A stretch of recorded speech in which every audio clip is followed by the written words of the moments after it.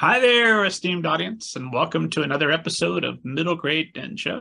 I'm your host, Rob Kent, author of Banneker Bones and the Giant Robot Beast, but I'm guessing you listen to the show pretty regular, so you already know you can get that wonderful ebook for free whenever you're watching or listening to this. You can also get it as a paperback or an audiobook. But today we're going to be talking YA horror, so I feel it's important I remind you I'm also Robert Kent, author of All Together Now, a zombie story. All Right Now, a short zombie story. Pizza Delivery. Oh my God, what a beautiful short story Pizza Delivery is, about an axe murderer chasing a pizza guy. You're going to have a good time.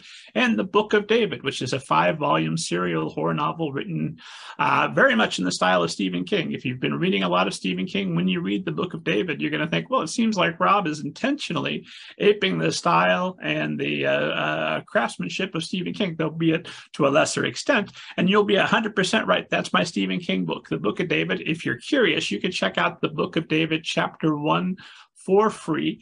It's a 5-volume series, so that will get you started. Get that one for free. Or if you like, check the back catalog. During the pandemic, to keep myself from going out of my skull, I recorded a whole audiobook of it for you. You can have that for free as well. And for more information and more interviews with literary agents, editors, authors, all the world's best people, head to middlegradeninja.com. More than enough intro. We got to get started. We've got Amy Christine Parker with us today. Amy, welcome to the show. Thank you. Thank you. It's good to be here. I'm excited. I am thrilled to chat all things horror with you. And I know that you've listened to the show before, so you know that you probably heard one or two attempts at me summarizing somebody else's biography and thought, that's going terribly. I hope he stops doing that. And I have. So I won't make you sit through me summarizing either your biography or your book. Please give esteemed audience kind of an overview of your background, and we'll go from there. Okay, so I have been an author full-time since 2013. I've had 3 books out previous to this one. So I write horror and thriller. I sort of straddle that world. And my first 3 books were considered more thriller. Gated and Astray, my first 2 books, those are psychological thrillers. And then I did Smash and Grab, which was sort of this heist caper. And now I have Flight 171. But I've been an author for a while. I would say being an author was my midlife crisis. I was a teacher before that and realized I didn't want to go back to the classroom necessarily, but I wanted to do something else. And that's when I decided to be a writer. And once I figured that out, I have been in it 100% ever since. So that's kind of where I'm at. I'm down here in Tampa. That's where I live and write from. And yeah, and in my spare time, I watch a lot of horror. I love this idea of if you're going to have a midlife crisis, that's about the healthiest one you can have, right? Is suddenly Right? become. It's the least expensive anyway. Like paper and pen are pretty cheap. I didn't go get the sports car or the plastic surgery or whatever, all that stuff that costs lots of money that, in a search or quest to be young, I think I just was like, life is too short. What could I do if I could do anything that might make me happy? Because teaching was great. I love kids, but there's a lot about teaching that doesn't involve the teaching aspect of it. So I was looking for something different. So yeah, it was a safer way to have a midlife crisis, maybe. But that's maybe me. I don't think I'm like one of those people who just goes to extremes. So for me, that was extreme, leaving something that seems kind of stable to enter a profession that's 100% not. Well, counterpoint, if you buy a nice sports car, yes, it's expensive, but it's done. There's no emotional Listen, toil. There's no ongoing angst about how am I doing? Is this going well for me? Is it not going right? well? Very true. The car's in the garage. You can go out there and visit anytime you want. Done. Yeah, that is true. But my husband would be like, "They're absolutely not," because as it is, I am like a little too fast a driver. So my kids will tell you, I'm known to get a ticket or two for speeding. So if I had a sports car, it would be bad news. Gotcha. So if you can't scare people with your horror fiction, you'll scare them with your driving. I'll scare them on the road, right? Although living in Florida, I don't think I'm probably the scariest driver. We are kind of a crazy lot down here. So Florida, a lot of people liken our roads to Mad Max, like Thunderdome, and that's kind of what it's like. So. I have driven through Florida, and it's a race in my mind between who of the places I've done some driving. It's a race in my mind between Florida and Tennessee, especially around the Smoky Mountains in Tennessee. Those people have roller coaster tracks for roads, and they're still flying across them in 90, 100 miles per hour. This is true. I know I don't get that. I'm so scared of heights.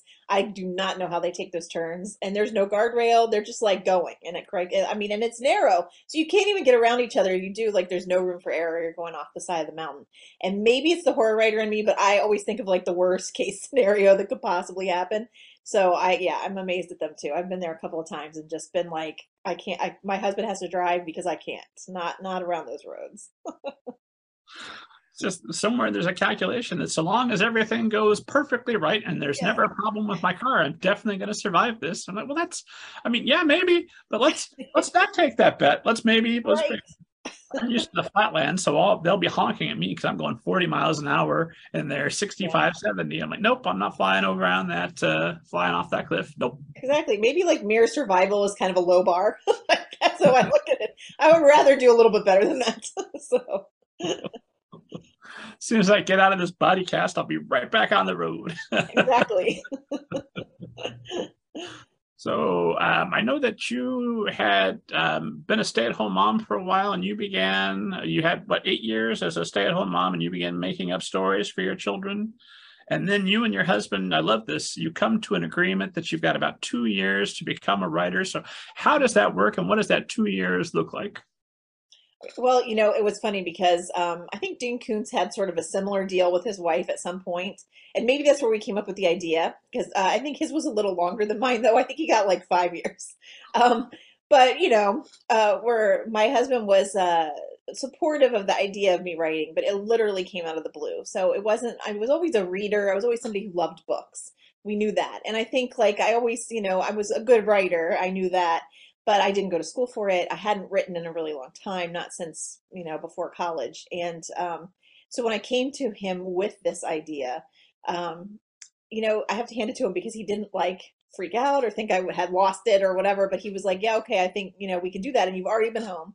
So I think we could probably manage with you staying home maybe 2 more years before we kind of need you to do something to bring in some money. So it was sort of set for us financially. So our financial situation sort of set that time period. And literally when I started, I knew nothing about the industry. I mean, I Googled like how do you write a novel? Like what is it like to get published? And went down that rabbit hole and I wrote a really horrible, awful first book. This was back in the time of Twilight, so I had that like broody, don't like me because I'm dangerous guy and all of these things that weren't really me as a writer. It was me trying to like emulate the market at the time, I guess, and learn. And so I wrote this really horrible book and had joined a poetry group because there was no novel writing group in my area. And so I was doing poetry, trying to learn how to write. And I do that like a couple of times a month. And it was put on by a couple of professors at a local college here, St. Leo University. And I learned a lot by writing prose because actually with poetry, every word counts. So what's great about that is you really pay attention on a sentence level, like on that like more minute level. So everything you say has to have power and everything you write. And so that's how I learned. Wrote that really bad book. And while I was writing that, my agent, Lucienne Diver, who you've interviewed before, had come to our writers group. She knew somebody in the group and had kind of come to sort of talk writing as a writer in that capacity. And so we get to know each other as fellow writers, and we sort of shared and swapped work a couple of times. And she took a look at that first novel and said, okay, you have writing talent. However, the story is not sellable. So what else do you have? And at the time, I had my first idea that was really mine. It was something that I came up with on my own that just like really spoke to me. And I kind of pitched her that idea, and she like brightened up and said, "Okay, write that. And when you get done writing that, send that to me because that sounds interesting." And so that really galvanized me to get going again. So that first novel took me the first like 7, 8 months of that 2 years to write. And then I queried it to like three. I mean, it was a very small pool of agents because once Lucienne said it wasn't sellable, I believed her and figured it was good to just move on since that was probably not, going to be my first sold book. And I went and dove right into the next project. And that next project took me another like 8-ish months to finish. and then I sent it to her. And literally, I think I sent it to her in November of that year, and she didn't get to read it until after the holidays because she's pretty busy and has kind of a large author roster. But she got to it in January, and she read it over a weekend and texted me saying like, I'm halfway through. It's really interesting. More to come. And of course, I had a heart attack when I got that text, thinking, okay, what does this mean? And then the next day, she offered me representation, and we met for coffee, and it took off from there. And then from there, a month later, the book sold. So I made it like just under that 2 year window with that first book selling, but it went really, really fast. I got extremely lucky. I know that my path up front is not normal for most writers at all. But however, a lot of my struggle came after that period of time. So I had a kind of a much easier time up front. And then I went through like a long period where, between published books where I really struggled. So I've paid my dues. I just didn't pay them on the front end. That front end went really fast and I got really lucky.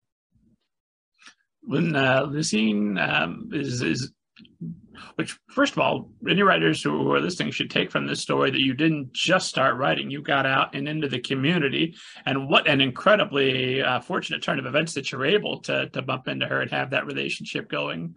But does she know when she's reading your book that, hey, I'm on a timeline, I'm almost at 2 years, and then I guess I'll be teaching? No, I never told her that. And actually, what I will say that I did do right is when I met her, I never like actively pitched her my work. I looked at it like she was an agent and I was excited about that. And it was highly unusual because I'm in Tampa, Florida, and most agents lived in New York, especially at that time. And she had just moved down, I think maybe the year before or whatever. But it was extremely lucky to run into her. However, what I did is that I talked to her as a fellow writer, and then I asked her if she needed like a critique partner if I could read her work. And my thought process was, I can learn a lot from this person. She's a professional. She's been in this world for a long time. Reading her work and seeing it in a raw form and then watching her go through the editing process is going to help me learn as a writer. And so that was one of the things that I did right. And I never pitched her any of my work or talked to her about it for a while. In fact, most of the time she actively asked me because I didn't say anything. And I asked her, a lot about her industry. So we would meet as friends and write. We would do writing sessions at Barnes and Noble. But I would ask her questions in those time periods, but just like fellow writer to fellow writer, never with this pressure that, I was expecting her to represent me or that I expected anything from her. And so by the time that I had some quality work to show her, she was really open to seeing it because I'd kind of proven myself as a critique partner. I'd proven myself as a fellow writer. So we had like a really good sort of personal relationship that then moved into professional. But that I did right, I think. And then when we didn't have a novel writing group in my area, I started my own. So that poetry group I was in, there were several people who also were looking at writing longer form stories, and I established another group with them, and we sort of just peer mentored each other through the process. So those were a couple of things that I think really helped me grow quickly in a short period of time. Well, for those who are listening and thinking, this sounds great, I want to be like Amy, how do you go about starting your own writing group?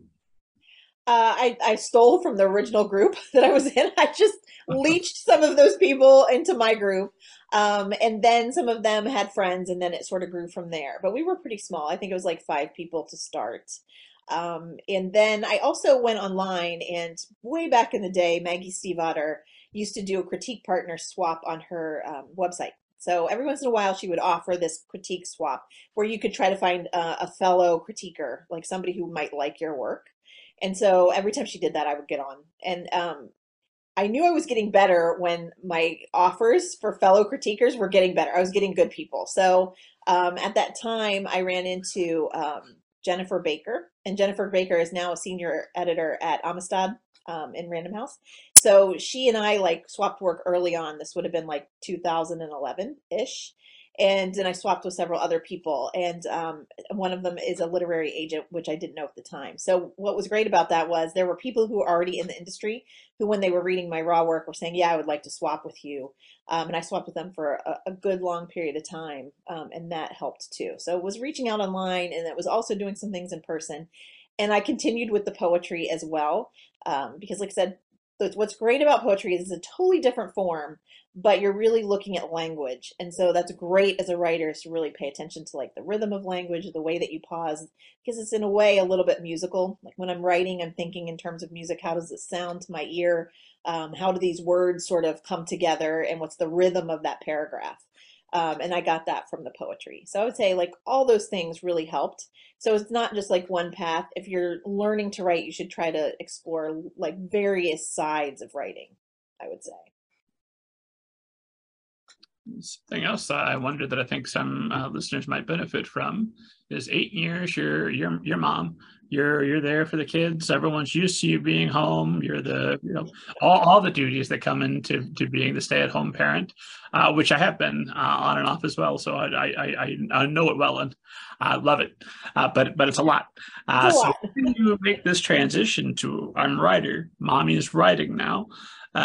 Children are still going to have needs. How do you set those boundaries and make sure your time is being respected so that you're getting done what you need to do while still being there to do all the, I'm assuming you don't stop being a mom just because you're writing now.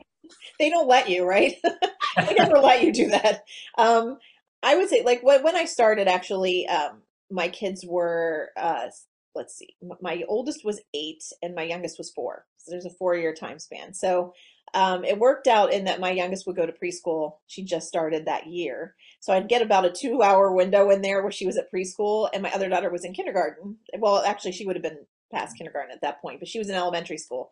So they were at school for a period of time. And that was how I got it done because up until that point, it was much more difficult. I would write at night if I were writing. But when I joined my group and did all of that, my husband took over the nights that I went to group. And then I would write for that 2-hour window in the daytime before my daughter was done with preschool.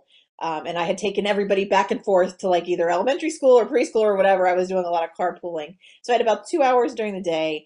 And then I would do the mom thing. And then when they started to get close to bedtime, then I would duck out and do late night writing as well. And then a couple of times my husband had daddy-daughter weekends where he would take them off for a couple of days and I'd have the house to myself for like 2 days and I would just like intensively work over those 2 days to try to catch up and get further ahead. So we kind of did this piecemeal like when I could get to it. But with parenting, it's always sort of up in the air. And I will say, like my kids now, I have a 20-year-old and a 16-year-old.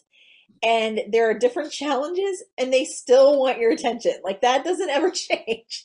So right now I'm on deadline and I told them this week, I'm like, I'm on deadline. I'm going to be in my writing cave a lot. Like, unless it's an emergency, don't bother me in this moment. Like I'll help you with whatever I can, but I'm kind of off duty and your dad is on duty. And still, still people are at the door like knock, knock. I have a crisis. I have a problem. There's this thing. So I think as a parent, you just have to get used to the interruption. And then when you can find time to have uninterrupted time, use it to like the nth degree, to the max. And that's what I do. I try to utilize that time as much as possible. Now it's very structured. My kids are, my youngest is still in school. She's a junior in high school. And so I drop her off in the mornings and then I write and then I pick her up in the afternoon. And my older daughter is a concert photographer. She takes pictures of musicians and rock stars. And so she's kind of all over the place and her schedule's all over the place. And sometimes I'll be traveling with her because some of her venues are like a little more sketchy. Like she's doing bars at night, doing concerts and things. And as a 20-year-old kid, even though she's older, I always feel weird about her doing that on her own. So I always call myself, instead of a soccer mom, I'm a bar mom. And I go with her to the bar and she does the event and I'll be in the car writing or, at the McDonald's that's close by writing. And then I'll pick her up and we'll drive home together. So she's not walking outside like late at night. So I'm still doing the late at night thing, just in a different place usually. Well, what a perfect partner for her to have going along as somebody who is an expert on the serial killers and the monsters. Right. I would say she hates that because I'm like, you could get abducted this way and this is how this could happen. She's like, okay, you're too paranoid. And I've done way too much research. It is bad because like how quickly that can happen, what could happen. And being in Tampa, it's a port city. And so it can be kind of dangerous for young girls. So I'm probably a little overprotective given the research I do. Yeah, but if you're in the trunk of a car being taken away, your thought could be, I was not paranoid enough. I definitely should have been more aware. And at least they have some methodology to like escape, right? They know what to look for, but I'm that mom who's always like, watch your drink, watch your like all of those things. I have a long laundry list of things that I always tell her when she's on her way out the door. Well, when you dive into this sort of subject matter on a regular basis, and we're going to talk more about Flight 171, which is available probably now as you're listening to us, esteemed audience, but releases October 4th. So it's either available for pre-order as you're listening to us, or you can just go get it. So you're writing about the scarier stuff of the world. How do you approach horror and monsters without letting that bleed in, without letting that make you jaded and cynical? I don't know if I'll ever get jaded or cynical. I'll tell you, I'm like the world's biggest scaredy cat, honest to God. Like I'm that person that I have 15 fears all the time working. If I'm in a bathroom, I check behind the shower curtain. If I go in my room, I'm always thinking that something's under the bed, and like never will any part of me be hanging out from under covers. I'm paranoid, so I don't know if I'll ever get jaded. I think horror is how I work through my own fears. How would I deal with the situation? But no matter where I am, I'm always thinking of like worst case, and sometimes the most preposterous like things.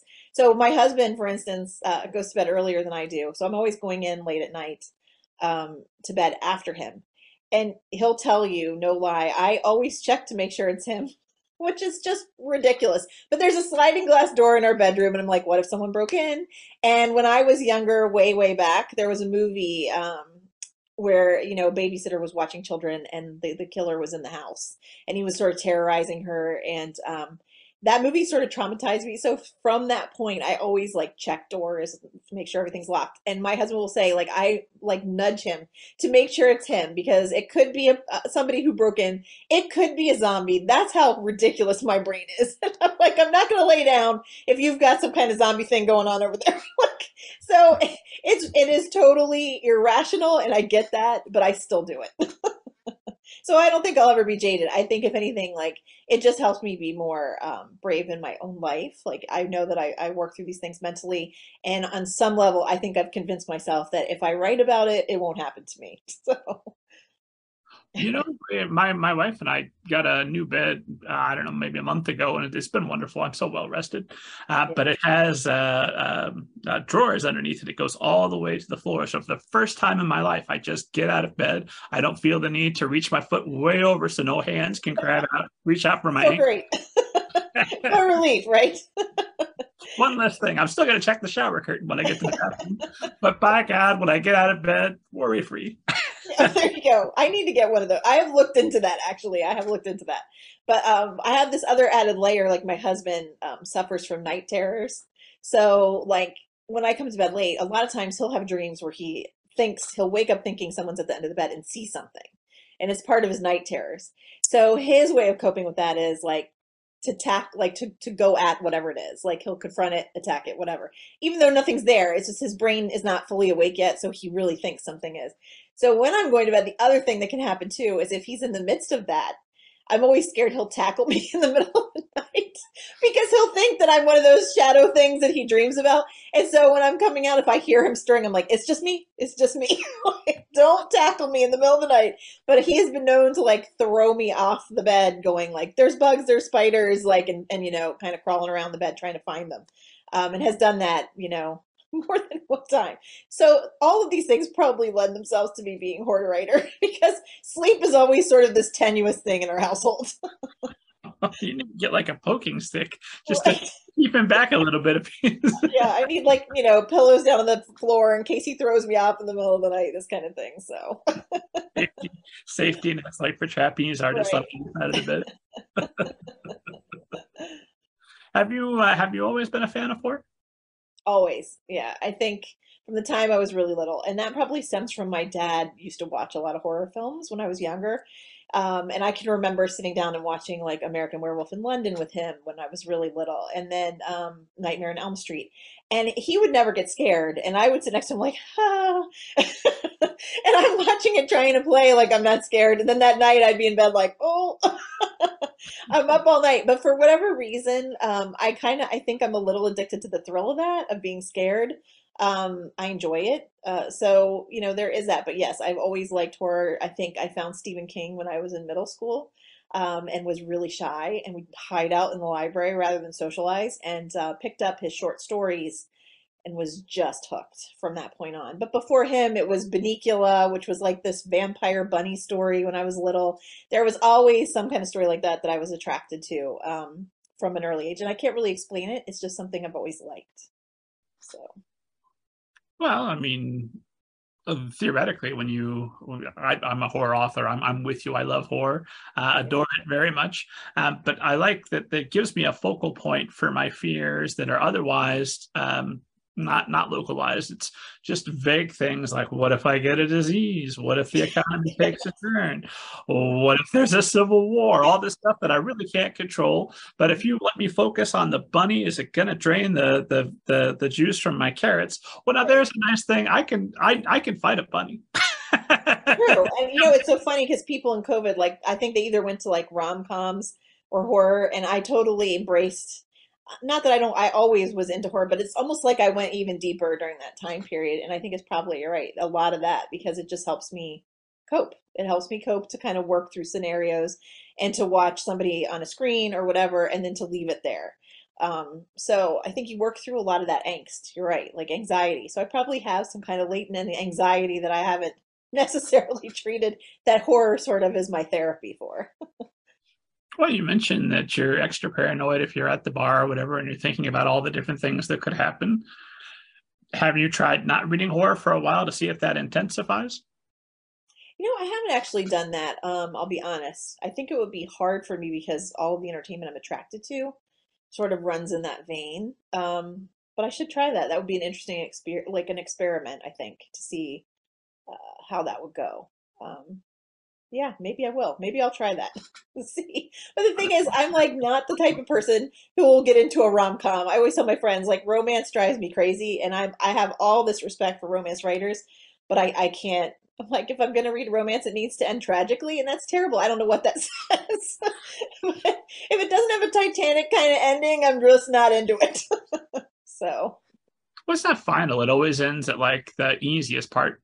Not always, but frequently. Like, oh, you've achieved total love. Great. Let me come back 10 years and see how you're keeping things fresh. exactly. How have you learned to put up with your new partner's idiosyncrasies? I don't care about the romantic horse ride. Let me know when you find toenails that are on the bathroom counter. How do you deal with that? And that, to me, that is some true horror right there. If I find that on my countertop, I'm horrified.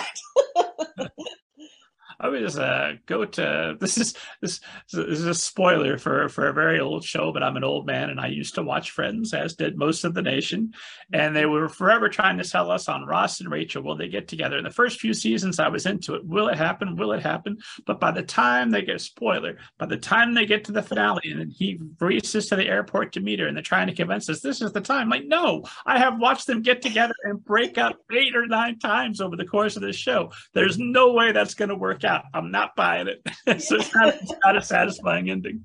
Whereas with horror, one of them is dead. That's a final ending. I know for sure how that story goes now. Yeah, and I don't know what it says about me, but some of the ones I like the most are the ones that, like, they almost haunt you afterwards. So, Stephen King's story, the Mist movie haunted me, but I love that movie. I think it's brilliantly done. That ending to me is one of the best horror endings ever, bar none. That The Mist, and I will show like everyone I know. I'm always like, you have to watch this. And my brother, when I made him watch it, he was like, "Why did you make me watch this? This is terrible." I'm like, "Because it's amazing." But he's like, he doesn't get it. But yeah, I think I have a thing for that. I guess because of the realism, but also I like that it's that horror can elicit a strong emotion out of you, and so I think maybe that's what I'm always looking for when I'm consuming entertainment. So. I'm a huge fan of both the novella and the movie. I thought the novella was great originally and didn't see the ending switch on the movie coming, but when I saw it, I was like, oh, that's better. That's Yeah. like a breath of fresh air. I saw that, true story, my wife and I got engaged the night we saw The Mist. It wasn't planned. It was just we were talking, and I had planned to propose later. It's just we just happened to get engaged that night, and then I went and I stood in line for a Nintendo Wii at midnight and got it. Oh, what a wonderful night! It was like a roller coaster of things. And a Nintendo. Oh my god! But yes, that ending is like, we never get this. It never ends this way. And it's so nice. Not every time, but just once in a while. And it Yeah, makes me exactly. pay attention to both Stephen King's work and the director, Frank Darabont, a little bit close in the future, because I know they'll shoot the hostage. If they're holding my Yeah. beloved character ransom, I know they'll do it sometimes. And I feel like horror writers have to do that to establish that credibility to keep me in suspense like that. Agreed, and I love the freedom of it. So as a horror writer, you really don't have the same constraints that other stories have. So romance people like a happy ending, and you don't necessarily have to do that. In horror, you're looking to shock people here and there, and so I do like that part too. So Well, let's what's your favorite Stephen King story? Is it The Mist? oh gosh, I mean, it's hard for me to pinpoint because I love his work so much. I think he's like one of my primary inspir I mean, probably every horror writer says that, right? I really love Pet Cemetery. I love it. I think because of the parental, like it's such a normal fear, that whole idea of your kid running out into a road and you losing your child. And to me, like that's there's no other grief that's quite as visceral as that. And that's that fear. And then this idea that you can bring someone back, but it's not them. I love that idea too. And so there's a lot about that story I really, really like. There's things about it that are really strange, but there's some prose in it that I think are just, it's like beautifully written in parts. There's the part at the end where they're on the bike, and the way that he described it and the way that he wrote the words, it is musical to me, like right at the end. So I really like those. But when I started, I read a short story called Grandma. That one stays with me forever because honestly, like I had a great grandmother when I was a kid who was blind and bedridden. And she scared me so bad when I was little. She'd want you to come up to the bed and she'd want to feel your face and feel your, she couldn't see. But when you're really young, it's really disconcerting and scary. She was like a very large woman in this bed and like, blind. And I remember being really terrified. So when I read his story, it sort of validated that fear for me. Like, oh, it's okay because you know what? People are scared of older people sometimes. And so actually that was one of the inspirations for Flight 171 because my monster is sort of inhabiting the body of an older lady who's deteriorating. So, but that short story is probably one of my favorites too. I will always remember it. It was the first thing I read of his, and it just really stuck with me. Well, let's talk about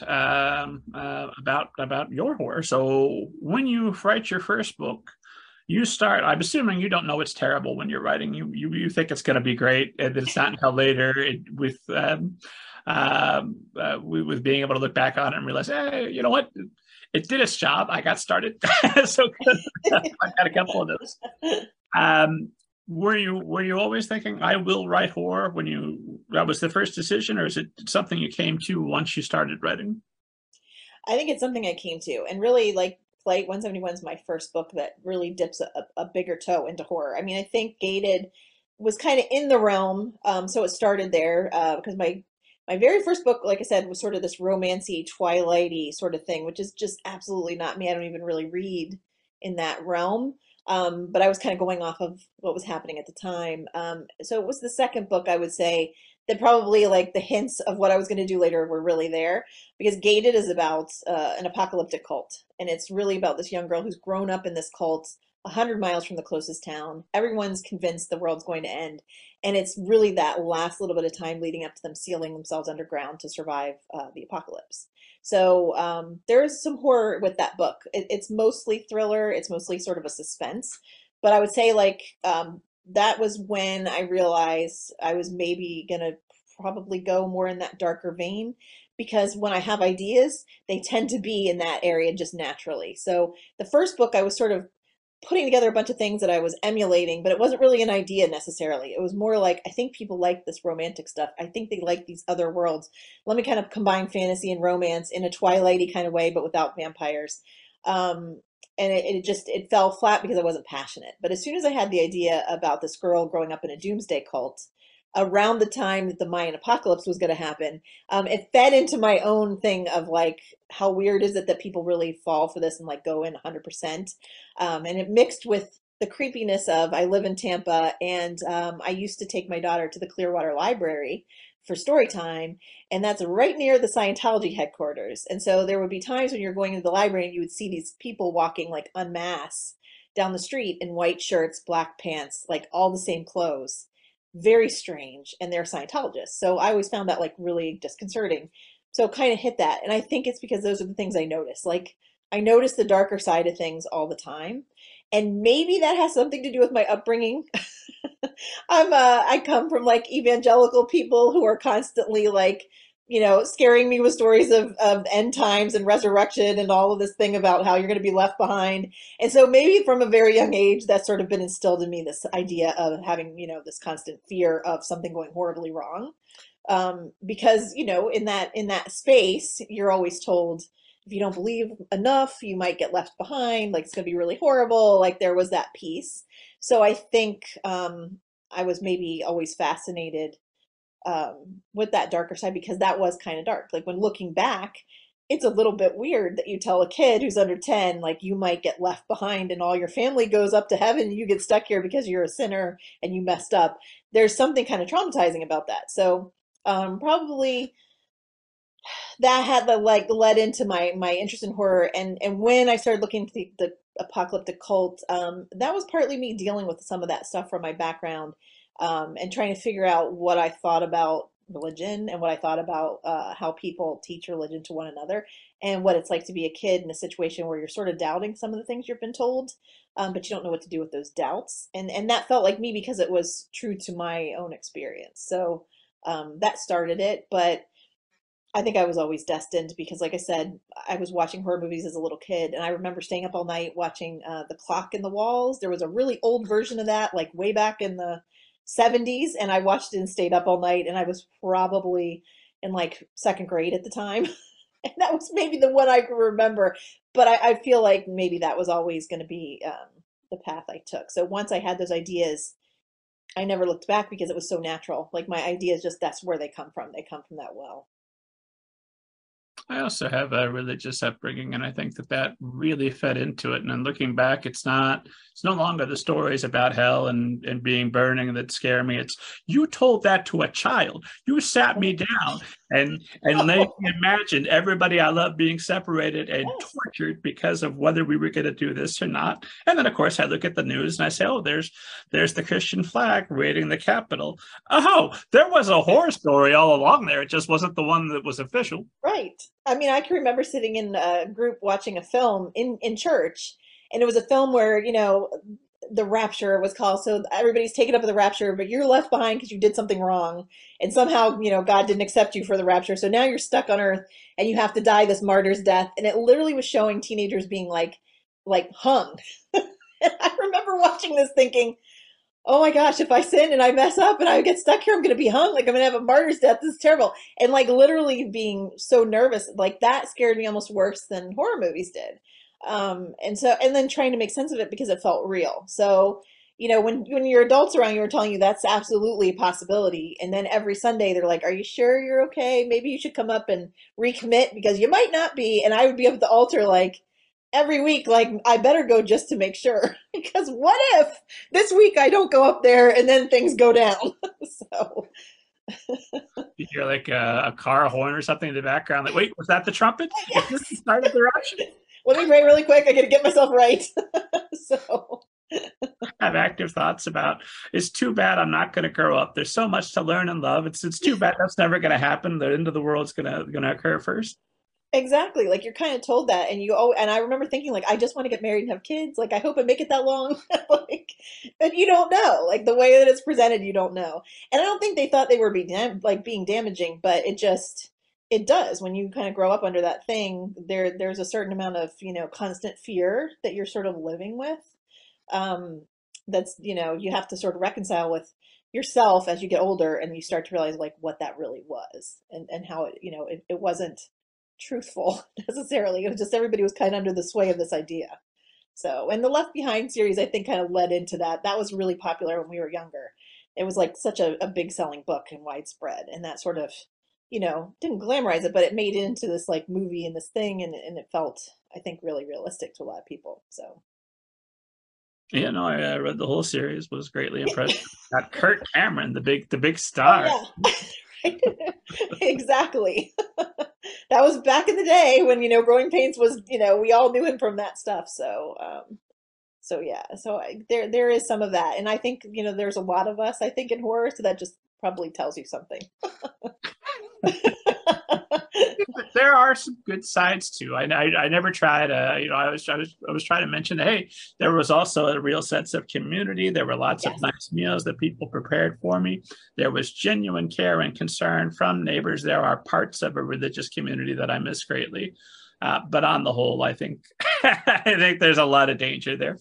Well, and that's what makes it confusing, right? But that also I think works as a writer because you realize like things that are bad or scary, like it's so complicated because it can come from people who are really genuinely trying to do something good, right?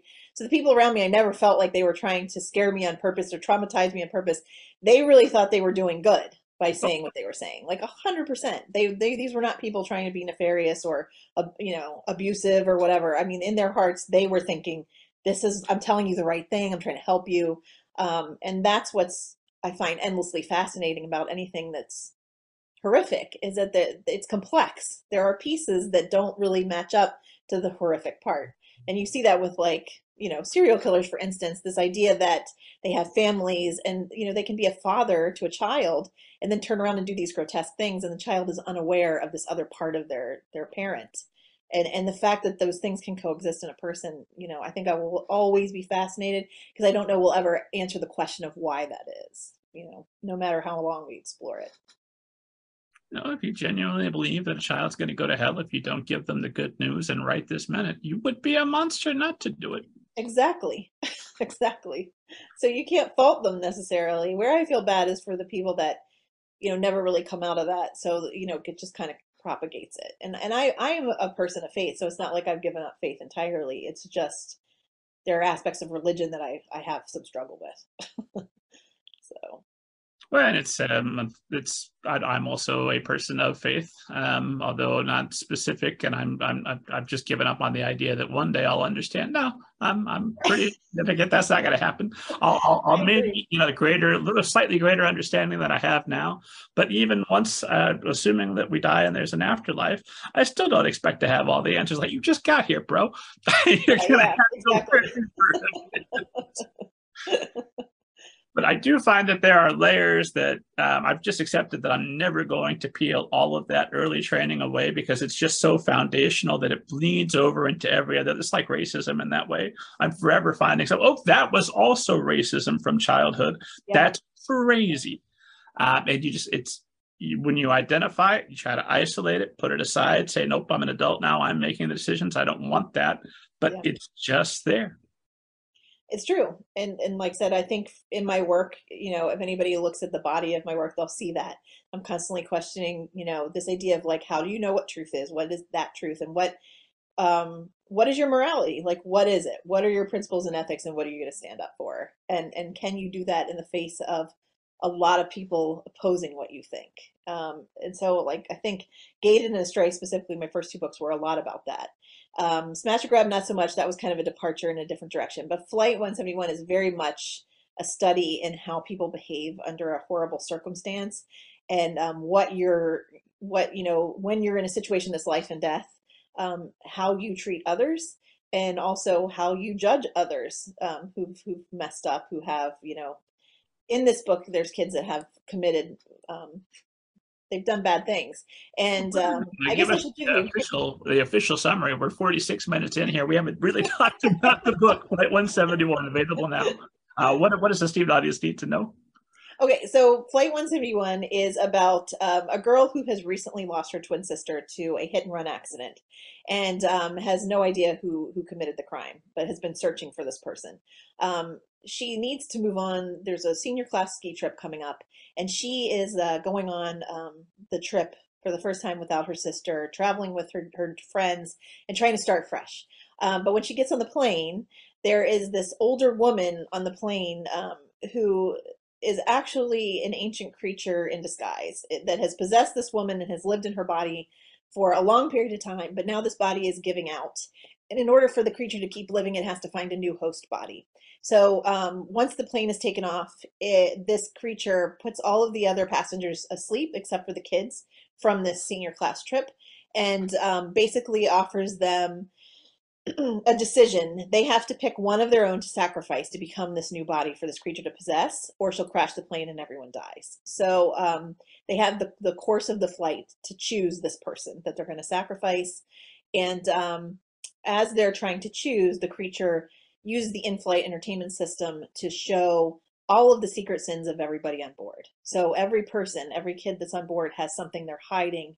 And so she starts playing footage of each of those sins, and then that will hopefully spur the kids into choosing. So they're really trying to choose who's the most deserving to lose their life to this creature within 4 hours. So that's the premise of the book. It's very much I got morality built right into it. It's almost like the trolley problem. Do you divert the trolley to save this person, or like? Yeah. So when you sit down to write the setup of this, does this come to you all already worked out? This is the scenario, or do you start with Devin gets on the plane and let's see what happens? I know you're a bit of a plotter. What do you start with when you approach a story like this? I'm a compulsive plotter. So this is where Lucian and I always diverge. Like, so for me, it's always scenario first, and then I build characters and do all of that stuff. So this particular book was different from any other book I've written in that when it came about, I had been in a dry spell as a writer. So I remember that like my book deal came really fast. And so I had 3 books quickly in succession. 2013, the first came out, 2014, the second came out, and then I think it was 2016, my third book came out. And I was a very unseasoned writer because I'd only had 2 years of experience. So I really didn't know what I was doing, and I was struggling. So every book that came, it was getting harder for me. And that was reflected honestly in my book sales and the way that the books were received. Like they were good. I don't think that they were bad books, but I just didn't really know what I was doing. And it was really hard for me to write them. So I went through a period from 2016 until 2020, like 20, somewhere in there, where I wrote books and they didn't sell. So I had a really long dry spell. But around the time of like 2020, 2021, I think, Wendy Loja from Delacorte Press with Random House put out a tweet asking for books for this paperback series. It was either romance or horror and thriller, and she wanted proposals. And she was open to those, and she had just like put out this tweet, and everybody was kind of talking about it. And so normally an idea will just come to me somewhere. I'll have this idea, and I'll know it's good because I just have this like need to write it. I'll get really excited about it.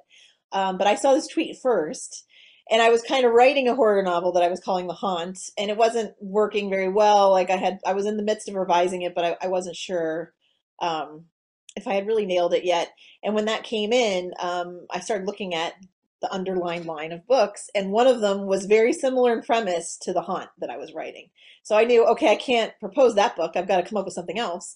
And I need to do it quickly because everybody's probably already putting proposals in her inbox. So in this one particular case, I was extremely strategic, and I looked at their horror thriller line in general, like what do they already have and what are they maybe missing? And I thought they're missing some things with like a supernatural element. And it's a fast-paced line, like the books are really quick and the plots have to be really quick and high stakes. So I started thinking about like, what could I write? And as a Stephen King fan, I was thinking like, what's some things that I liked that really spoke to me, but I could like parlay, like take a little bit of inspiration from a couple of areas and then maybe cobble something together that's my own. And Stephen King's Storm of the Century is an old television miniseries that used to be on. He wrote it specifically for television. It wasn't ever a book. I think they've made the script into a book now, but I always loved that. And that was this idea of sacrificing one of your children. And it was parents choosing. And so I thought, I love this idea of choosing a sacrifice. So what if I had kids who had friends and they had to pick one of their own to sacrifice? And that was kind of the kernel. And I've also had this thing with Final Destination. I love those movies. And of course, I think anybody who's seen the first Final Destination and that plane crash and like how scary that is, I think about that every time I get on a plane. So I thought, interesting, like, wouldn't it be interesting if you had to do something like that, but you were stuck in one place where you couldn't get away and you had to choose and you had a very limited time to do it. And so I took those two things, this idea of a plane, and this idea of a sacrifice, and I put them together. And then from there, things grew. But I would have never planned this originally because let me tell you, making an entire book on a plane is very difficult. It doesn't give you a lot of like room for different places for them to go. There's only so many places they can realistically go. So, you know, had I thought about that a little harder, maybe I would have switched where she was, or decided on a slightly different locked room kind of situation. So for me, it's always plot, and I pitched that plot. I think I wrote that proposal in like a week, maybe a week and a half, and they offered on it, and then I wrote the book on proposal. So it was a totally different kind of situation, but it works for me because I am 100% a plotter. I'm going to turn my screen. You can kind of see I have all these boards. There's four of them, so you can kind of see there's three of them, Oh, and boy. those are all of Organized. my Oh, that's fancy. storyboards. So I am like that whole crime scene detective with the spaghetti string. That is me. I have everything on the board. I like do an extensive like 60-page outline before I ever start writing the book. So I have deep board envy. This is you want to be watching us on YouTube this time, esteemed audience. You want to see these boards. That's fantastic. yeah, I don't show them up too close because now I'm on another book and like all the secrets are on that board, right? When you But heard it here, esteemed audience, try and magnify the screen as close as you can. so So, uh, curious. I want to talk more about your plotting process, but 2016 to 2021, you stalling out a little bit. Got to figure out what you're going to do next. Thankfully, the world is very calm. There's no news that might have caught right. you or bummed you out whatsoever. How do you keep the faith going during that difficult time that you're gonna get the book? Flight 171 is gonna happen. You're gonna be on the Middle Grade Ninja podcast. By God, having this book come again. What keeps you going during those times? Well, I think that's when you know you're a writer, honestly. Those are the times where you really test that theory, like how serious am I about this? Because there were no like encouraging things that were letting me know, yeah, you're going to be able to keep making this a career. I had stalled out. I had stalled out sort of spectacularly. So my last book sold very little, and it was really disheartening. And I had another project that I had been hired to do, and it totally fell through. And I was feeling like big time failure. And of course, at that time, you're right. Like the world is on fire. And then I have like preteens who are on fire. So it felt like everything in my life was kind of crazy. And I just sort of, I had a book on sub at the time, and I asked my agent to pull it because I felt like it wasn't what it should be. And I started to think about it, and I'm like, I need to get back down to brass tacks. I didn't have enough time to really hone my craft before I started this. I need to figure out how to get so good that people can't ignore me. And I think Steve Martin's the person who said that. But it is literally getting the quality of your work to a place where you know they can't ignore it. You've gotten so good that they can't ignore it. Somebody is going to take it. So I knew I had a lot of studying to do. And so what I did was I sort of created my own writing study program, but I made it holistic because at the time, like I said, my confidence was really shook. Um, I was kind of struggling with like feeling burnt out, feeling a little, frustrated. And so I kind of came up with like several areas of development in my life, and I formulated like a plan. So I had, professional goals and educational goals, and then I had personal development goals, and then relationship goals. So those things with family, and then household. And so I had like all different ones, and education. I don't know if I said that, education. So I kind of made a plan, and every year I would pick a word for the year that was like kind of my focus word, and then I would devise my educational plan, and I started like studying books. So I picked all the authors I admired the most, and every month I would deep study one of those writers' books. So like I did it with Stephen King, I did it with Pet Sematary actually. I did it with Paul Tremblay, His Head Full of Ghosts, which will forever be one of my favorites. So I picked that book apart, but I would literally write notes, and book lovers are going to hate this, but I wrote them in the book. Like I wrote in the book, I highlighted things in the book, I tore it apart for me. And so I did that, and then You I can buy watched another it. copy. Yeah, it's my copy. So I'm like, and as a writer, honestly, I don't mind if somebody dog ears a book because if it means they read it a lot and it's well loved, then that's a great thing. It's like the Velveteen Rabbit. Like, I know you love this book if it's well worn, so that's not a bad thing. So I did a lot of book study, and then I took a lot of classes. I joined the master class and took every single writing class they had. And I've done that for years. Like I still have master class, and I take the acting classes, and I take the director's classes, and I take the writer's classes, and I take notes, because I think all of those things lend themselves to you being a good writer. Knowing character development from actors and their point of view, and knowing directors and how they block and stage also helps with scene setting. So I did all of those things. And then I read a lot of nonfiction as well, like a lot of like self-improvement stuff.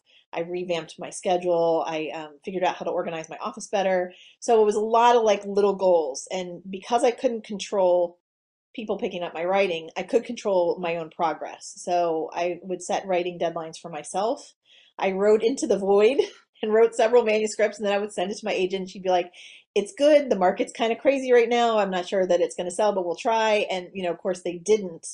But my work was getting better, and I think arguably, everybody would tell you that it was getting better. And I also I had a couple of author friends going through something similar, and we sort of formed our own peer group, and we committed to meeting once a month.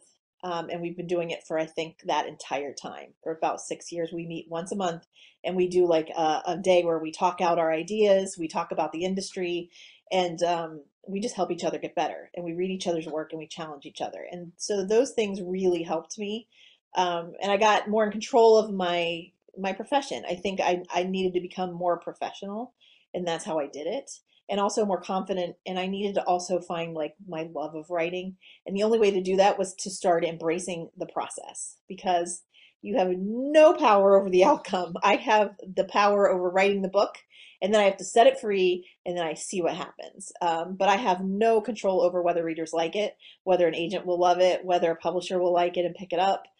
So I have to embrace that day to day, because at the end of the day, 95% of my time as a writer is in this room at this desk writing stories. And if I don't love that process, regardless of what happens after, then I'm in the wrong profession. And so I really kind of learned how to get into where I like the steps of it. I like the sitting down and writing the story and the coming up with the story more than I actually am invested in the outcome. And I think that's the key. So. Oh, here I am. I'm talking to you in 2022. Thank God, all the unpleasantness and unfortunateness is gone forever. We don't need to worry about the stress of the world. We hope, right? And, the height of your powers, having I assume worked everything out. It's all going perfect now. I know you're on deadline and being very generous with your time while on deadline, which I appreciate. What does your workday look like now? To keep that fun and engaging and focused on the part you can control. I still drop my daughter off. She still doesn't have her driver's license, so we're working on that, my younger one. So I get up, and first thing I do is like take care of household stuff, and I set my intention for the day. So I like make a to-do list. These are the big things I have to do today, and consult my calendar and all that. And then I take her to school, and then when I get back, that's the time when I sit down to start writing. And usually I write for that's by the time I get home and I'm in my chair, it'll be about 9 o'clock. And I'm in my chair from 9 until like 12:30-ish. And in that time, like I'll take 5 to 10 minute breaks. Like I'll do a writing session for 45 to 50 minutes, take a little break. I now have like a standing desk that like moves up and down. I have a treadmill that I put under my desk, and I have a rebounder trampoline, and all of those things are just to keep me from seizing up. Because if you sit in a chair too long, your body just gets like, your muscles get tense, your back hurts. So I try to like keep myself from having that problem. So I've incorporated kind of like these wellness things to my day, and that really, really helps because it keeps your stamina up, so I can stay longer. So about 12:30, I'll take a quick break for lunch, and then I go back in for like another hour and a half before I pick up my daughter. Then I pick her up and bring her home, and then in the afternoon is usually when I do like housekeeping stuff. So that'll be emails and answering people with requests and things that I need to do, marketing stuff, things of that nature. Because by then my story brain is fried at that point. So I have to switch over and I do like sort of the business side of things. And that's when I get on the treadmill and I'll like walk while I take care of the housekeeping stuff. And then I go to the gym most of the time to do weight training. And after that, like it's nighttime and family time. And then I read in the evenings is when I'll do my reading. So. Okay, so the treadmill disc, that's not for the most part, that's not for getting your novel down. That's for when you're checking email and everything Right. else. I can't, I've tried to write like when I'm on the treadmill, but it's too hard. Even like with the treadmill going really slow, like I have trouble typing and walking at the same time. It's that like, I guess I'm a writer. I'm not super coordinated. I think there's a lot of us that like, I was never an athlete. So, I don't know if I have the coordination to do it. I have tried. So usually I do, the treadmill if I'm like taking a Zoom meeting or I'm doing like email, something I can do that's not like a big deal. The writing, I feel like I kind of have to be butt in the chair for that. But sometimes I will stand up. I'll stand up and do it. I just can't do the standing, walking, and writing at the same time. So, I've fallen over things just thinking about my story, trying to write it while riding a treadmill. yeah. Where's the trampoline coming? It's a rebounder. It's like one of those little mini trampolines, and that I'll do like in those 5 to 10 minute breaks. I just bounce around on it and like stretch my arms, my legs, and like twist and do that kind of thing. But actually, I'm getting older here. Like, let's just be honest. I'm not like old, but I'm like middle aged, right? So, I look at it as like it's a good way. Like, I did some studying about this, and it's a really good way to keep your balance and your stability. So I'm trying to like prepare for the future me because I would like to be writing and working as long as possible. I'm one of these people that like if I can live to be over 100 and be fully capable and aware, I want to live as long as possible, right? So the way to do that, because sitting is as detrimental as like smoking when you do it so long, and writers tend to be sitting so long. I've made like the health part of it a priority because I don't think I would be able to maintain like productivity and everything else in this business if I didn't pay attention to my health as well. So Gotcha. So you might write for an hour, then let me get 5 minutes on the trampoline, and then five later. minutes, right, and then I'll get back on. And usually that helps. It just loosens up your limbs and your muscles a little bit, and it also wakes you up because sometimes you'll sit at your desk and you're like, you get the sleepy moment. At least I do. No, I've my wife and I started a specific exercise regime last year, and have noticed improvements, and have noticed that just the overall difference it makes in cognition, Yeah, which is important if you're making a living with right. ideas from your head. Exactly. Our brains are sort of valuable, so we got to treat them right. Wouldn't it be nice if you could just be a brain in the jar and not even worry about the stupid body? Unfortunately, it just doesn't work that way. It would be lovely because, like I said, I'm not an athlete. Like, this is not something naturally. I'm a book person. I like to sit down with a book. I like a cloudy day and rain and like snuggle time and all of that. That is much more my thing. But, however, that doesn't work. And the older you get, the more you start noticing, like, oh, my body doesn't like this really. Like, it needs to move. So, it's out of necessity that I do it. But I will say, like, now that I'm older, I didn't necessarily like exercising as a younger person, but now I actually really do like it because afterwards I feel so much better. So I don't have the same like tension headaches and all of that stuff that comes from sitting as long as we do. I have discovered a life hack that I'll share for esteemed audience. For those of you who are like me, if you're a sad video game addict, which I absolutely am, I realize I'm never going to give up video games. I love them too much. But what I have a step, and I put it in front of my PlayStation. And by God, you don't need your feet when you're twiddling your thumbs on the PlayStation controller. So you can step up and down, you can stretch, you can move, you can work up a darn good sweat and still get in an hour and a half. It's the easiest exercise I've ever done. You don't notice that it's happening because I'm still focused on Joel and Ellie. Yes, I'm playing The Last of Us again, and I look forward to playing it again on PS6. So you're still having the great time, but you're getting exercise while you do it. It's win-win. It is. It really is. And I mean, now they make it easier. I mean, Amazon, all you got to do is get on Amazon and 5 minutes later, basically, sometimes the same day, you have whatever gadget you need to do it. So I definitely, same thing. Like, I trick myself into the fitness. So that treadmill thing is me tricking myself into like, I still feel productive. I'm still doing what I want to do, but I'm also getting in my steps. It was a hang up I had when I was younger. So I'm not going to be an athlete, so who cares? Like, well, it's not like that was like when we were going back to when you're driving. Did I die or not? That should not be the standard.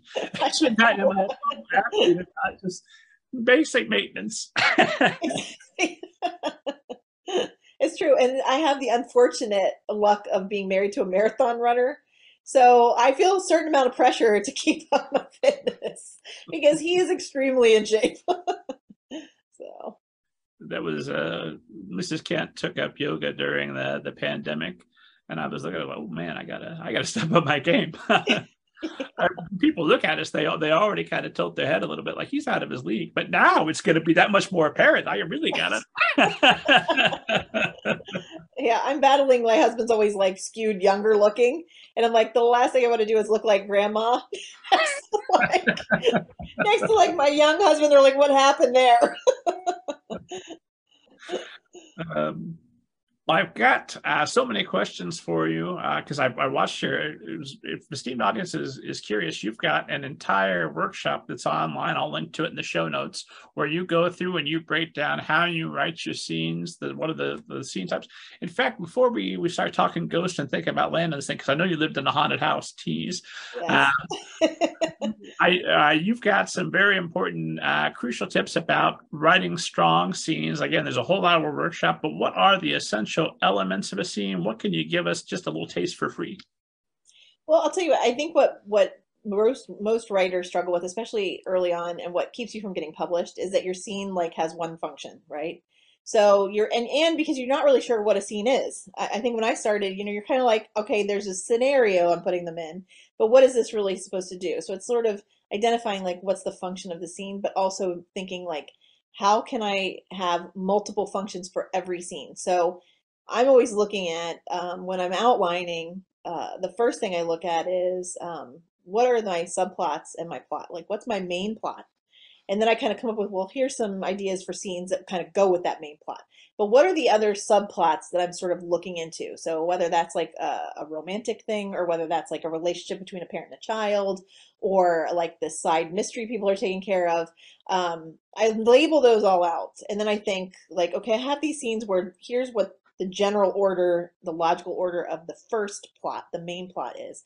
Now, how can I fold in all of these subplots so that every single scene I'm addressing several things at once? And I'm also looking at what kind of conflict is in the scene. So you need to identify like, is this scene primarily sort of like a physical conflict where they're in a state of danger and they're trying to escape something, or is it an internal conflict where they're addressing something internally, some feeling they have, some moral quandary they need to address?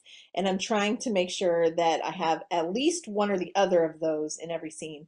And where I can, I'm putting both those things in. And you don't want to overcomplicate, because there is that danger too of overcomplicating every single scene. But I do think most people, when they're starting out, the scenes are too simplistic and they don't do enough. And people are just sort of wandering around but not having anything really to do. And the more conflict that you can put in there, the more you give them the meat to react, to act, to do things that are going to help propel the scene forward and make it interesting. Um, so I would say, like, you're looking at what setting is going to make this the most interesting scene possible. So how can I up that? How sitting at breakfast, eating breakfast, that's not like a very compelling thing unless you put something in there that's really surprising, right? So you're just recognizing like the setting's going to lend itself to the scene. So I'm either going to have to make it really original and escapist in some way, or if it's a very mundane thing, how do I twist it so it doesn't feel mundane? So I'm looking at that piece, that I'm looking at of the characters that are in the scene. How am I furthering each of those characters somehow? I'm giving some little tidbit of revelation of who this person is in the way that they're reacting to the situation or talking to their person in this scene. So I'm breaking that down. So I will list like, here's all the characters. Here's the things that they're coming into the scene with. Like even my little sub characters, like what is their goal in this moment? What are they trying to do? What are they thinking? And I'm kind of putting myself in each head and then writing notes for myself, like, okay, these are the things that they would have to say, and these are the things that maybe they're doing. But for me, it is multitasking a scene. So how many things can happen, and how late can I come into that scene so that there's not a lot of preamble, like where I'm just explaining a lot of backstory type stuff before the action takes place. So how can I start with action and have you sort of surmise what's going on through that action and through the characters' observation of the setting and what's happening. So my advice would be, when you're writing, of course, I'm going to be a proponent of outlining, because I think it's really important to be able to do that. Because I feel like it's building a house. So if you're not outlining, you're trying to build that house and put up everything, the drywall, the electrical, all of that stuff in your head in real time. And I can't do that. There's no way. My brain doesn't work that way. So if I outline, at least I have the scaffolding, I have the bones, the structure, and then I can flesh that out um, more easily, because I've already sort of laid that out in writing next to me. So I put the little outline next to me and I'm like, okay, here's what they're doing. now I can add like the language and sort of whatever those little things are easier because I'm not having to think of five things at one time as I'm writing in real time. But I think also people who pants, really their rough draft is an outline. It is their brain dumping everything they need to know onto the paper. It's just not in outline form. So it's just a more unstructured way of putting together an outline than what I do. Mine is extremely structured, but I'm perfectionistic, and if I don't do that, I crumple. I crumple at a blank page. I need that like guide. But that's my advice for setting is that literally for scene setting and for scene building is make sure you're multitasking that scene so that you are making it do double and triple duty in terms of your plots and your subplots and your character development. So your outline sounds like is detailed enough that it's almost a first draft. It kind of is a first draft in a way. Like sometimes I feel like did I rewrite the scene? It's because I had pages for each scene of what they were doing in bullet points. Like okay, they're doing this, and this. So it is. It's just a different way. It's me tricking myself into a rough draft because every writer's different.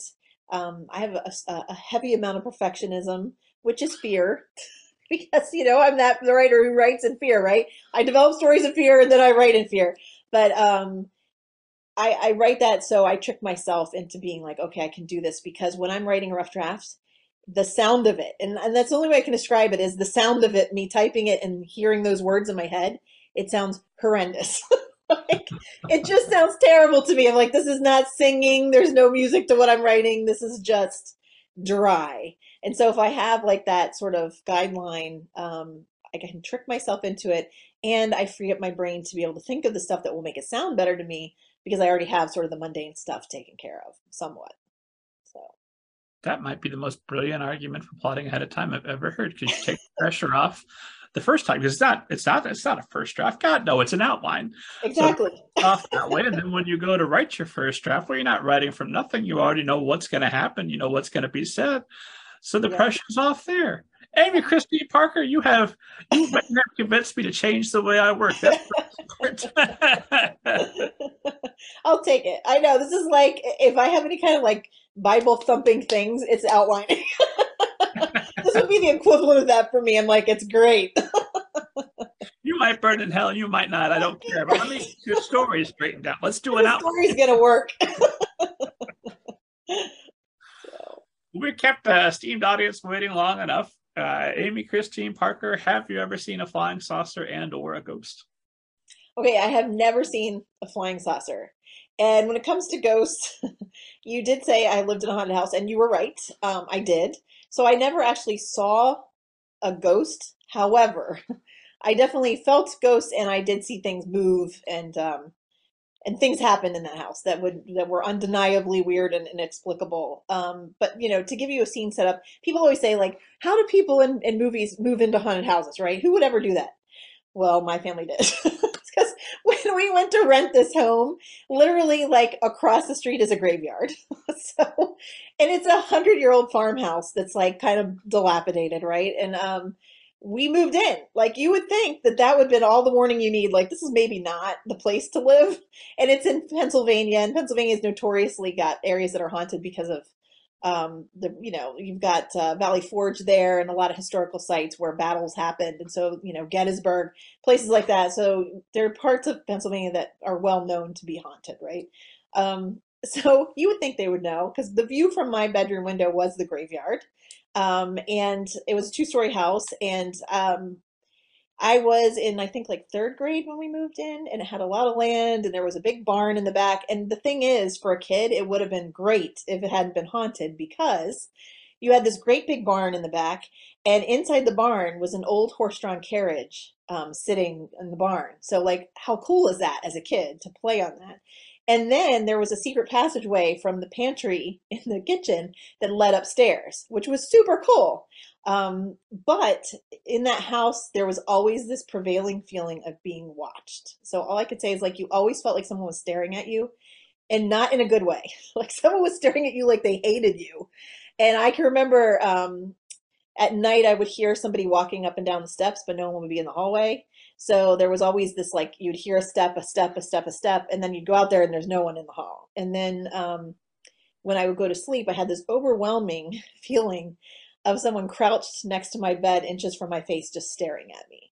And so when I would go to bed, I made a deal with myself, like to keep my eyes closed and not open them till morning because I just didn't want to see whatever it was. I'm like, I can live here if I don't see it, which is really kind of crazy. You're like, you can't really defend yourself with your eyes closed, but this was my way of coping. I was in third grade. So I would go to sleep and I would close my eyes and I would just like not open them until morning, but I would feel this thing till I would go to sleep, like staring at me, close range to my face.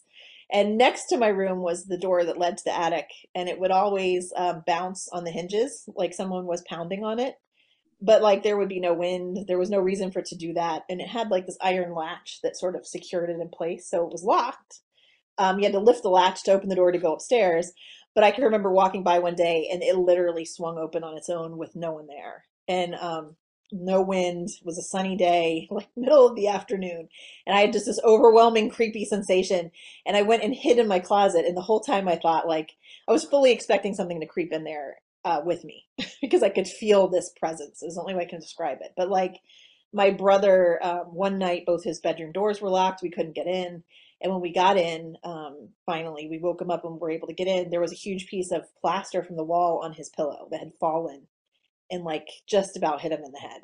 And then later, when he was walking out of the barn another day, like a piece of the barn, the siding, I saw it start to move and I told him to watch out, and it literally fell right behind him as he walked out of the barn and like narrowly missed him. So we had weird things like that would happen. And so that was like a constant. And now, the house has actually been destroyed and they built a neighborhood over it.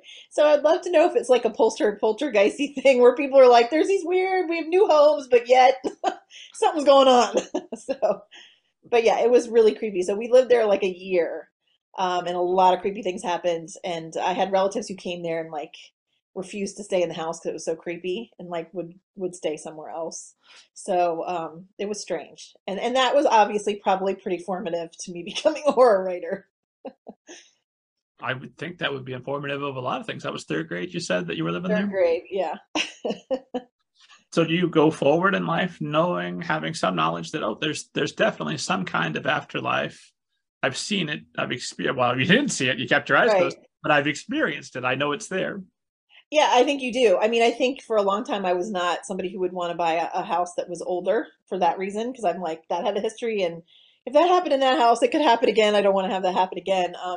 But yeah, I think, a lot of people look at it with skepticism, and I think that's healthy. And I would too if I hadn't been through it. I'd be like, okay, whatever. But however, having been through it, I know that there was something going on there that wasn't totally explainable. And it was just that dread all the time. And that was really a weird way to live for a period of time because it's just a constant dread you're kind of sitting with. And then, like I said, just things moving, that door opening on its own, that feeling of not being alone. There was a room up in the upstairs that we used to put our ironing board in, but there was no furniture, and that room was just so off-putting that we never put anything in it, and no one ever went in there, and we just left it. So, and when we would run around playing hide and seek, you never went in that room. You would run past it really fast, hoping like whatever was in there was not coming out to get you. So, yeah, I believe 100% because I've had enough unexplainable things happen to me that make me believe it. But I also have a healthy dose of skepticism too. I don't think every place is haunted. I just think some places can be. So. I never understood how the skeptical view is that everybody's wrong. There's no possibility of any kind of ghost. And therefore, the simplest view is all of humanity is crazy. Do, go on about my day. Like, hold on. Exactly. But I will say, I'm not one of those horror writers that hopes that like someone puts me up in a haunted house, like Hotel. Not for me. I would rather avoid that. I think that's just asking for it. Right? If the ghost is reading one of your other books, I'm like, oh, I could maybe be acknowledged in the next one. I better go after her hard. Make sure you have a good experience for the book I want to read. Kind of like if people know you're a horror author, and you're like my cousin runs the biggest or second biggest haunted house here in the great state of Indiana. Oh, cool. It's an award-winning haunted house. It's Fear Farm. Look it up. It's Sabrina Doolin, as she goes by, but it was Sabrina Kent. Great haunted house, but they know me there, and they know that I write scary stories. So I never go to the Fear Farm. Oh, they're going to totally come after you. Yeah. I know exactly. Yep, that you're totally target number one. I'll let you in for free. Oh, it'll cost. Nope, it won't be free. You're gonna try to make me cry, aren't you? Like, that's what I would be thinking. So, Amy Christine Parker, this has been an absolute privilege and a pleasure. I know you're on deadline, and I've taken up a chunk of your morning, but I so appreciate your making time. Esteemed audience knows that my last question is always some variation. If you could go back toward the start of your career, middle of your career, wherever would have made the biggest difference, and give yourself some advice that would have helped you and might help out everybody who's watching or listening to us now, other than don't get into a 100-year-old house in Pennsylvania, what would you go back and tell yourself?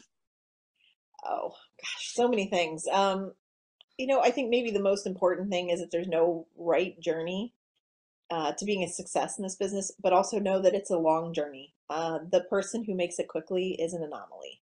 So if you really go back and you really look at most authors, it's 15 to 20 years of slaving away before anything like really sort of happens for most people. So I think that embracing the process advice would be the advice I would give myself. This idea that you have to make peace with the fact that there is a lot in this business that you cannot control, that you will not ever be able to control.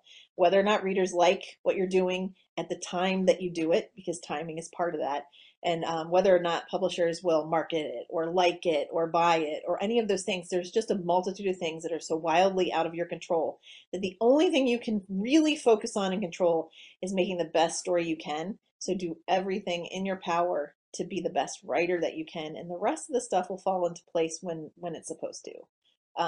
But that process part that is why you're a writer, and if you don't like that part, then you're not right for this business. So That's the note to end on. yeah. Where can esteemed audience find you online, follow you on social media, and all that good stuff? I have a website at amychristineparker.com, and then I am on Instagram at amychristineparr, because I can't put the K-E-R on the end, so it's Amy Christine and then P-A-R is my handle on Instagram. I'm rarely on Twitter, but sometimes I'm there. You'll get like event updates there mostly. And then I have a TikTok account, but I'll be honest with you, like it is the last thing I want to do. So you're going to see like book trailers on there or like book announcements, but rarely my face because I just am like super awkward on camera.